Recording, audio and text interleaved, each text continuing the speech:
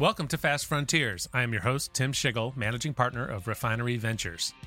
In today's episode, we're talking with John Simon, managing director at Sigma Prime Ventures and co-founder of the Greenlight Fund in Boston, Massachusetts. John joined Sigma Prime in November 2012 to help build the firm and help invest in great entrepreneurs. Previous to joining Sigma Prime, John was a co-founder and managing director at General Catalyst. In this episode, we're going to dive into John's venture career that he has used for good. Specifically, he co-founded a nonprofit called the Greenlight Fund, now in 10 cities across the U.S., which helps transform the lives of children, youth, and families in high-poverty urban areas by creating local infrastructure and a consistent annual process to identify critical needs, import innovative entrepreneurial programs that can have a significant measurable impact, and galvanize local support to help programs reach and sustain impact in the city. The biggest theme, or so what, I hope you can take away from this conversation is this. A piece of advice John brought up during our conversation. Take stock of your activities.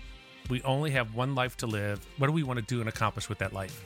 How do we make the most of our talents and capabilities and make the most positive and lasting impact that we can? Our work is an activity. Our responsibilities and interests are an activity. But the master activity is life as a whole, and how these are all threaded together to make a multidimensional and meaningful life experience. Please enjoy my conversation with John Simon.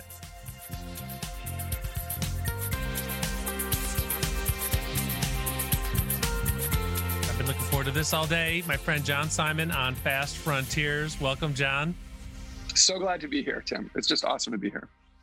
Yeah, whenever I think I have a lot of energy, I then talk to John and realize that I'm woefully behind in terms of the amount of energy that comes out of you and everything that you do. You're an inspiration to me, and I'm sure to a lot of other people. John's a partner at Sigma Prime in Boston, has a storied entrepreneurial and venture career that has also led him to apply that to doing good for urban communities in many different ways. We're going to get into that today. It's truly the fast frontier of doing good, doing well, and doing good. So, yeah, tell us about a little bit more about Sigma Prime and some of the investments you've been part of. Yeah, so Sigma Prime is a partnership. There are 5 of us that are partners at Sigma Prime, and we all are entrepreneurs who build companies, usually several different companies, and then sold them. And now have gotten together to help younger next generation entrepreneurs, build their companies and provide all the scars, experience, and help that we can, energy, and also capital to fuel people's ambitions and dreams. We love investing in enterprise software companies of all different kinds of stripes and sizes, typically getting involved at pre-revenue stages or Series A type revenue stages. And we just love doing everything we can to help build great companies. We are investing our 9th fund now, have a total in the Sigma family of over $3 billion under management. But we love small enough fund sizes that we can really have maybe 10 to 20 companies in a portfolio and just put all our wood behind all of those companies.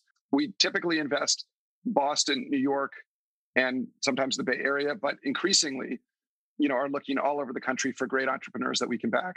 I've had successful investments in Chicago, Indianapolis, and elsewhere. And it totally aligned with, Fast Frontiers vision that, innovation is popping up, all across our country and obviously even beyond. We have to be able to meet entrepreneurs where they are and back them any way we can. Talk a little bit about some of the most notable successes you've been part of that people might recognize. Yeah, I'll go a little bit back in history then in the Sigma franchise, because our Sigma Prime investments in this fund, some of the notable ones, Cloud Health Technologies, which was bought by VMware in a very large transaction, very successful company. Nasuni Networks, a company that's doing a cloud-based file system, huge success. Again, but still relatively, early stage company, just sub $100 million revenue, but not by much.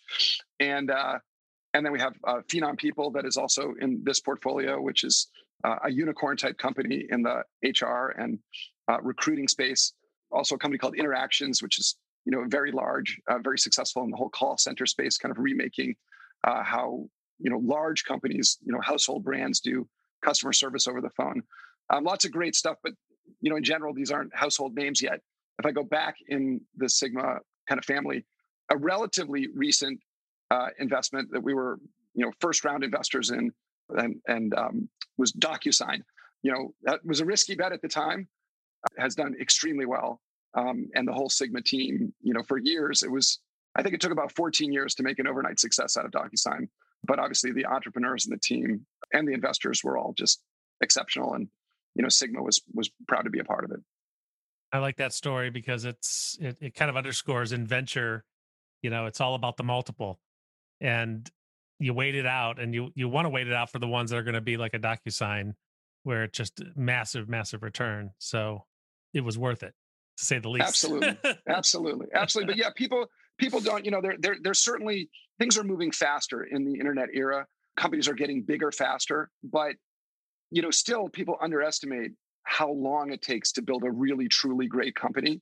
And, a lot of these, quote unquote, overnight successes, it's really 10 to 15 years to build a really strong, great public company that you can be really, really, really proud of. And so people have to have longer term time horizons. Venture is not a quick turn game. Right. Well, and we met, just so people understand, we met in the early days of Centrifuge when we started up the fund of funds, and Sigma was our first investment. Yeah, and we were actually our fund was closed. We opened it up just for you and Centrifuge, not just because we liked you so much, but because we really believed in the Cincinnati ecosystem, and we really believed in all the big companies that could be great sources of innovation, and sources of spinouts and sources of startups, but also could be great customers for our companies. And that has proven true in spades. So I remember it well when we were at a Reds game when you were in town visiting, and then you told us about this other thing you were doing. This other thing being Greenlight. So where did share with everybody where that inspiration came from? Yeah, so the Greenlight Fund, and we'll talk a little bit about it, obviously, but people can check it out on the web, www.greenlightfund.org. In some ways, it seems like an unrelated thing. It's a nonprofit that myself and my co-founder Margaret Hall founded about 16 years ago to basically be a community-driven Swiss Army knife that would sit in communities across the country, helping communities solve problems and unmet needs around lower-income children and families and life outcomes by identifying gaps and issues and things that just weren't being tackled or weren't being tackled at scale or weren't results that weren't changing, and reach out and find organizations and solutions that had been successful in multiple other cities but hadn't been in their cities. And basically every year kind of do that for one gap with one solution a year, and over time to make a huge difference in a community. About 16 years ago, this was just an idea. And we were I think when you and I started talking about it, we were maybe 8 years into the journey. So we had proven a lot of things, but we hadn't proven as much as we really needed to. Now, 16 years in, Greenlight is operating in 10, soon to be 12 cities with a 15-city waiting list. And last year, we reached close to 500,000 children and families across our cities. And one of the cities being Cincinnati. Now, what's interesting is sometimes people see these as unrelated. On the one hand, you do the venture business. On the other hand, you have this philanthropic interest and this interest in this organization called Greenlight, which I'm the co-founder and board chair of and a heavy donor to. But really, I kind of see it as one fabric. And because what it's all about is creating organizations that stand the test of time and that deliver value to people. And I've always been interested in that, both in the for-profit and the not-for-profit worlds. And I think you can learn lessons in both worlds that can crosstalk and help each other. And so I sort of see these things seamlessly knit together.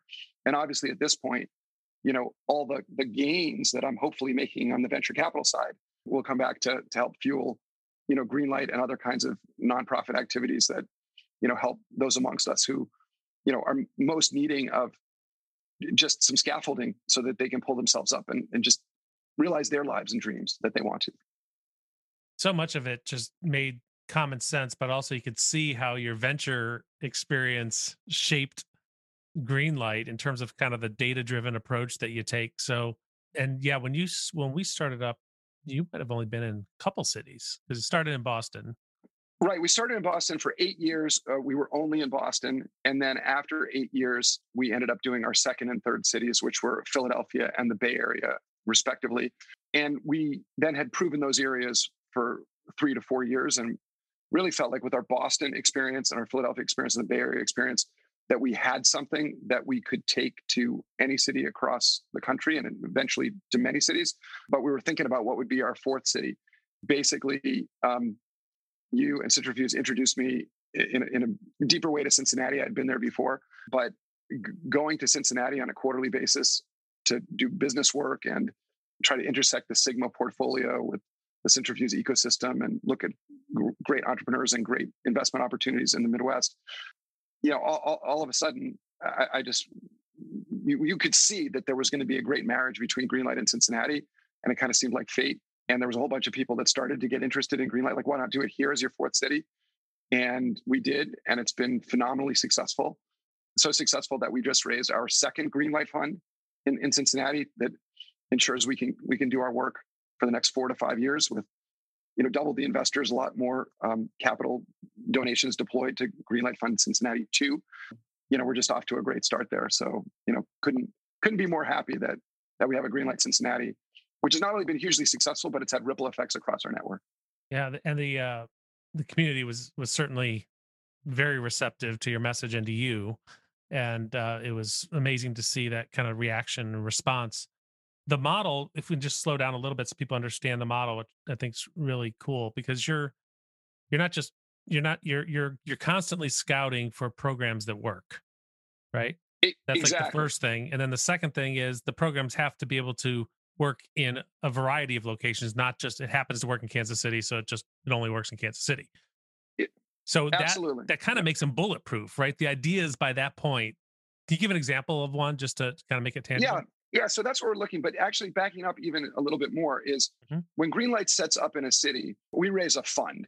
The same way venture capitalists have to raise a fund, or private equity folks want to raise a fund, or entrepreneurs have to raise money if they want to pursue certain kinds of business activities. So Greenlight raises a fund. They're typically $4 or $5 million that enables us to activate a city. And then we hire a local executive director. We build a selection advisory council that's going to be a sounding board for our local executive director, who really is running Greenlight in that city on an annual basis.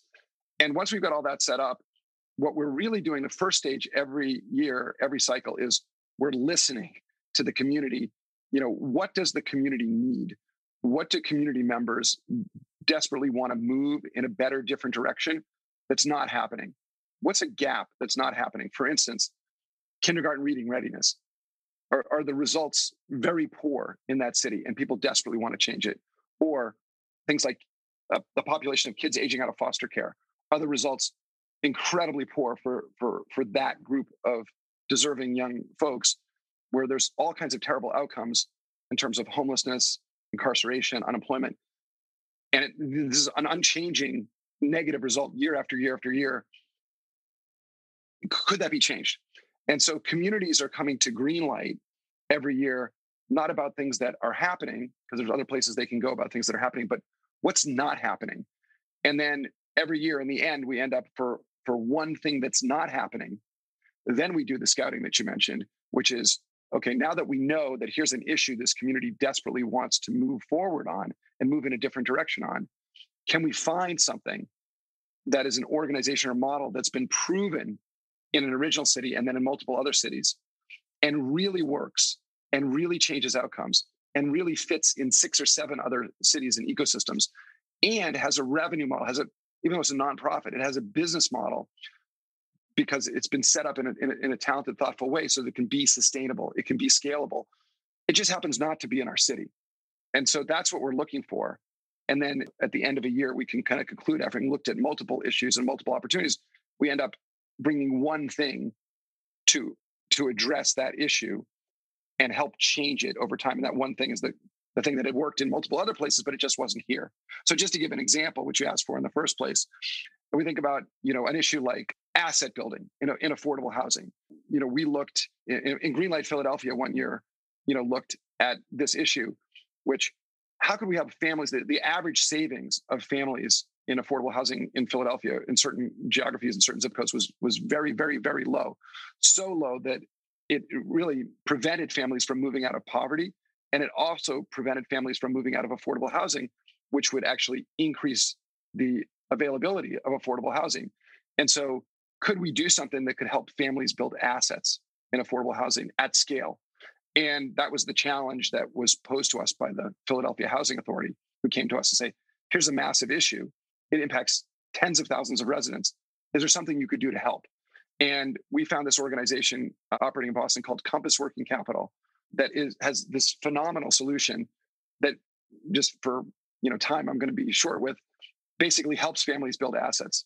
And so I think over time, as we brought this solution to Philadelphia in partnership with other folks locally and provided startup funds to help Compass Working Capital create a Philadelphia arm and work in Philadelphia, over time now for thousands and thousands of families, I think we've increased savings on average $8,000 to $10,000. And this has made a massive difference in the Philadelphia economy, but then also for these families, and changed their lives and changed their lives' trajectories, and also enabled more mobility out of affordable housing, which has increased the availability of affordable housing to others in Philadelphia. So it's kind of like a win-win-win.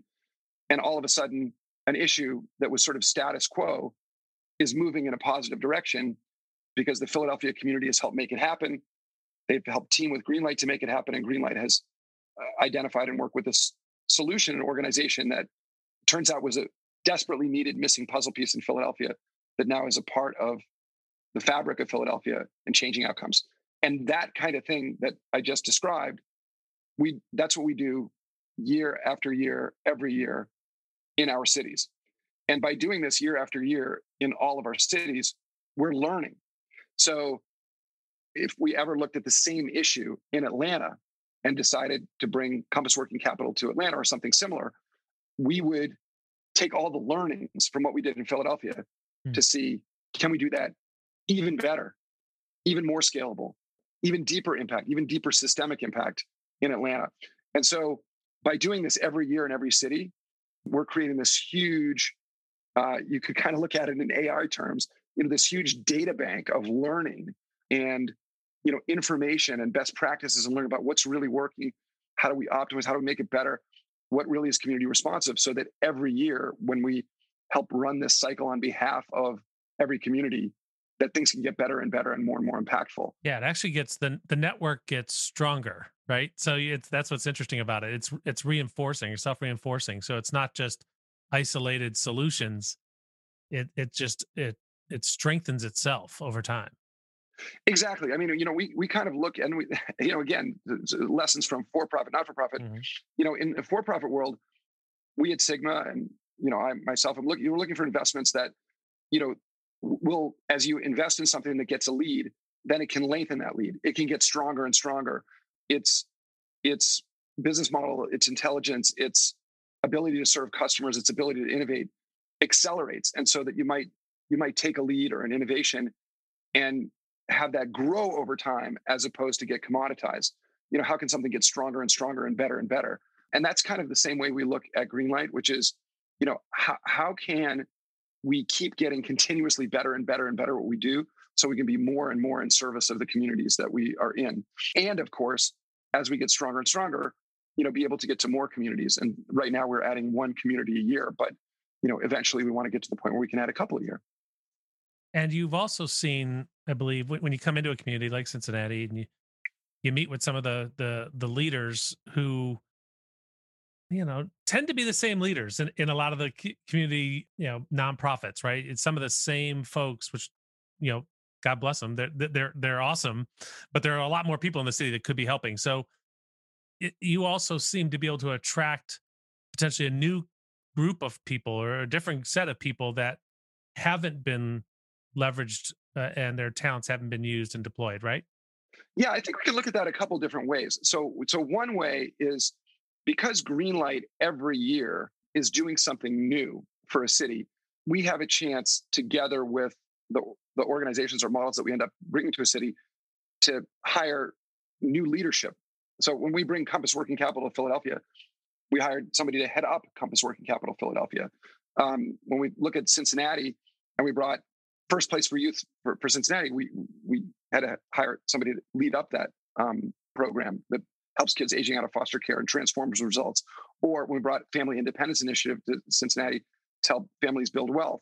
and build savings and create economic and social mobility for themselves, we had to hire somebody to lead Family Independence Initiative. We had to hire somebody to lead, Center for Employment Opportunities, which is all around prison recidivism. We brought that to Cincinnati. So this, doing one new thing a year enables us to hire leaders, and we can get folks from underrepresented groups that haven't been given the opportunity to lead, that now are leading a major initiative in a city.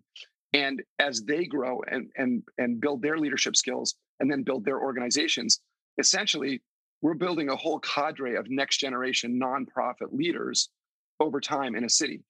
And once we're at scale over long term in a city, so in Boston, we've been operating for 16 years as our longest city. We have 12 organizations. We've had maybe 24 leaders because you have a leader and then eventually that leader passes the baton to somebody else, mostly leaders of color, mostly from underrepresented populations. They're doing incredibly well. And that's a whole next generation leadership set in Boston that's really helping us vault forward as a community and helping show that, opportunity isn't just for a few or for people that look a certain way, that there's huge amounts of opportunity, in the nonprofit world for new next generation leaders. For instance, there's probably a couple hundred team members who are incredible. They wouldn't be doing what they're doing. The organizations wouldn't be in Boston if Greenlight didn't help on behalf of the community make that happen. And these organizations are drawing, tens and tens of millions of state, federal, and other kinds of funds in to help on an annual basis great things happen. So it's a whole ecosystem that Greenlight is building to make change. But also, as you kind of alluded to, we're trying to add to the donor ecosystem. U.S. is a very charitable, country. I think something on average of 2% of earnings, go to philanthropic donation, charity, which is much higher than a lot of other countries. But yet, obviously, we'd like to see that even higher. We think it can grow even beyond that. The way to have it grow is to create value props that donors believe it's just too good not to add incremental dollars to. And so we are trying to draw people off the sidelines to get folks involved who maybe have historically given to, their kids' school, college, their alma mater, their church, temple, mosque. But we're saying, well, you can also give to things that help around poverty and economic and social mobility, that help around social justice, that help around racial equity. And you can give to things that make a difference. Give to Greenlight, and you'll see we'll make a huge difference. Once you do that, start giving to other things as well. And we're hoping that we're a bit of a gateway that people get involved. They see how fulfilling it is. They see what kind of difference can be made. And then they start doing a lot more. They start giving to United Way. They give to the Community Foundation. They give to the Food Bank. They give to the Y. They start to see that there's a lot of things people can do to make a difference. And we're just one of those, but we want to build coalitions and draw new people into the process. And for entrepreneurs listening, there's, experience I had that I think you share or relate to, which is, and it's a pillar of Refinery about leadership. You start out as a tech entrepreneur, let's say, and you're building a company, and let's say you're lucky enough to be successful, and next thing you know, you have a lot of influence on your employees, on their families, on the places where they work, your communities, and I don't know that people are prepared for that. Right? You don't think about that certainly necessarily when you're starting a company, just trying to get things to work. But leaders have an incredible amount of responsibility and influence in their communities, and you don't have to wait until you're successful to have that influence. You can start right away. Yeah, I agree. I mean, some people obviously build it in the fabric of their company. You think about Tom's of Maine or Ben and Jerry's. It's a core value, and we want to make a huge difference in our community and in our country and in our world. But you don't have to start that way.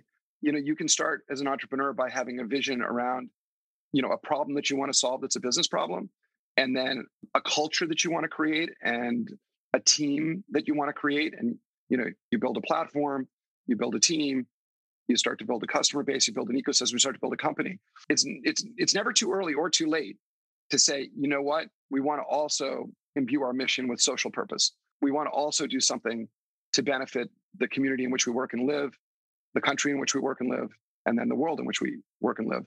And I'm always encouraging people, get involved a bit earlier than you thought, because, you do have the extra hours in the day that you don't think you have. You do have the extra financial capacity that you don't think you have. And like anything else, by getting involved early, you'll be better at it. By the time that you have more time, energy, and resources to devote to it, you'll know more what you want to do and you'll be better at it. There's no such thing as starting too early. You can just get started with a single step. Just take the plunge and start to do a little something. And then you can do a little more and then a little more. And over time, it snowballs. And you've taken it further, not just with Greenlight Fund, but also your Venture for Good program, which is you're an investor in many, many companies through that.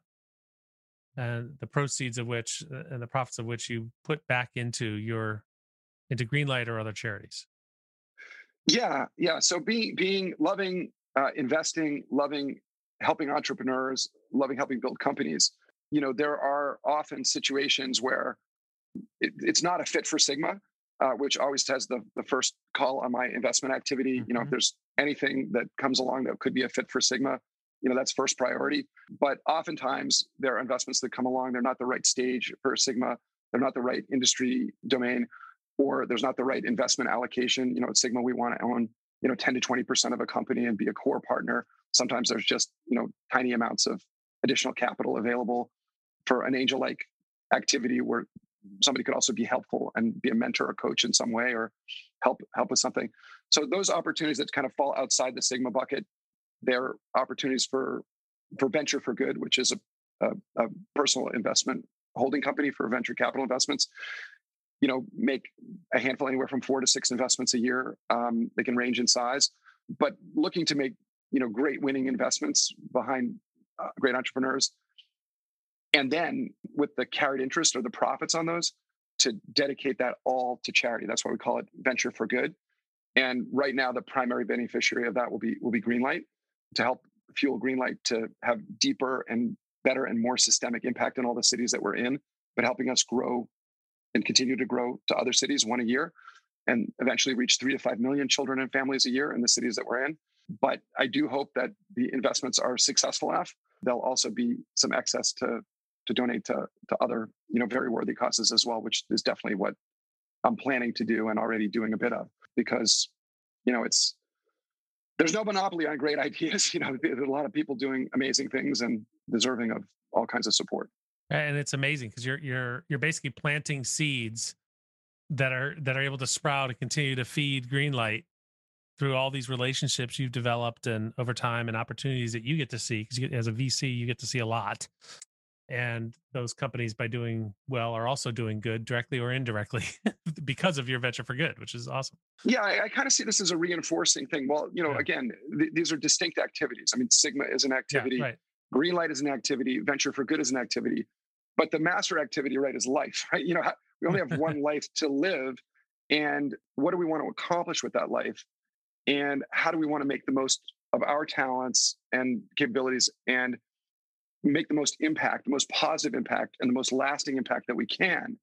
And that's where I then see all these distinct activities as being linked and reinforcing each other and helping each other, because everything gets stronger when you kind of live a multi-threaded life like this, hopefully.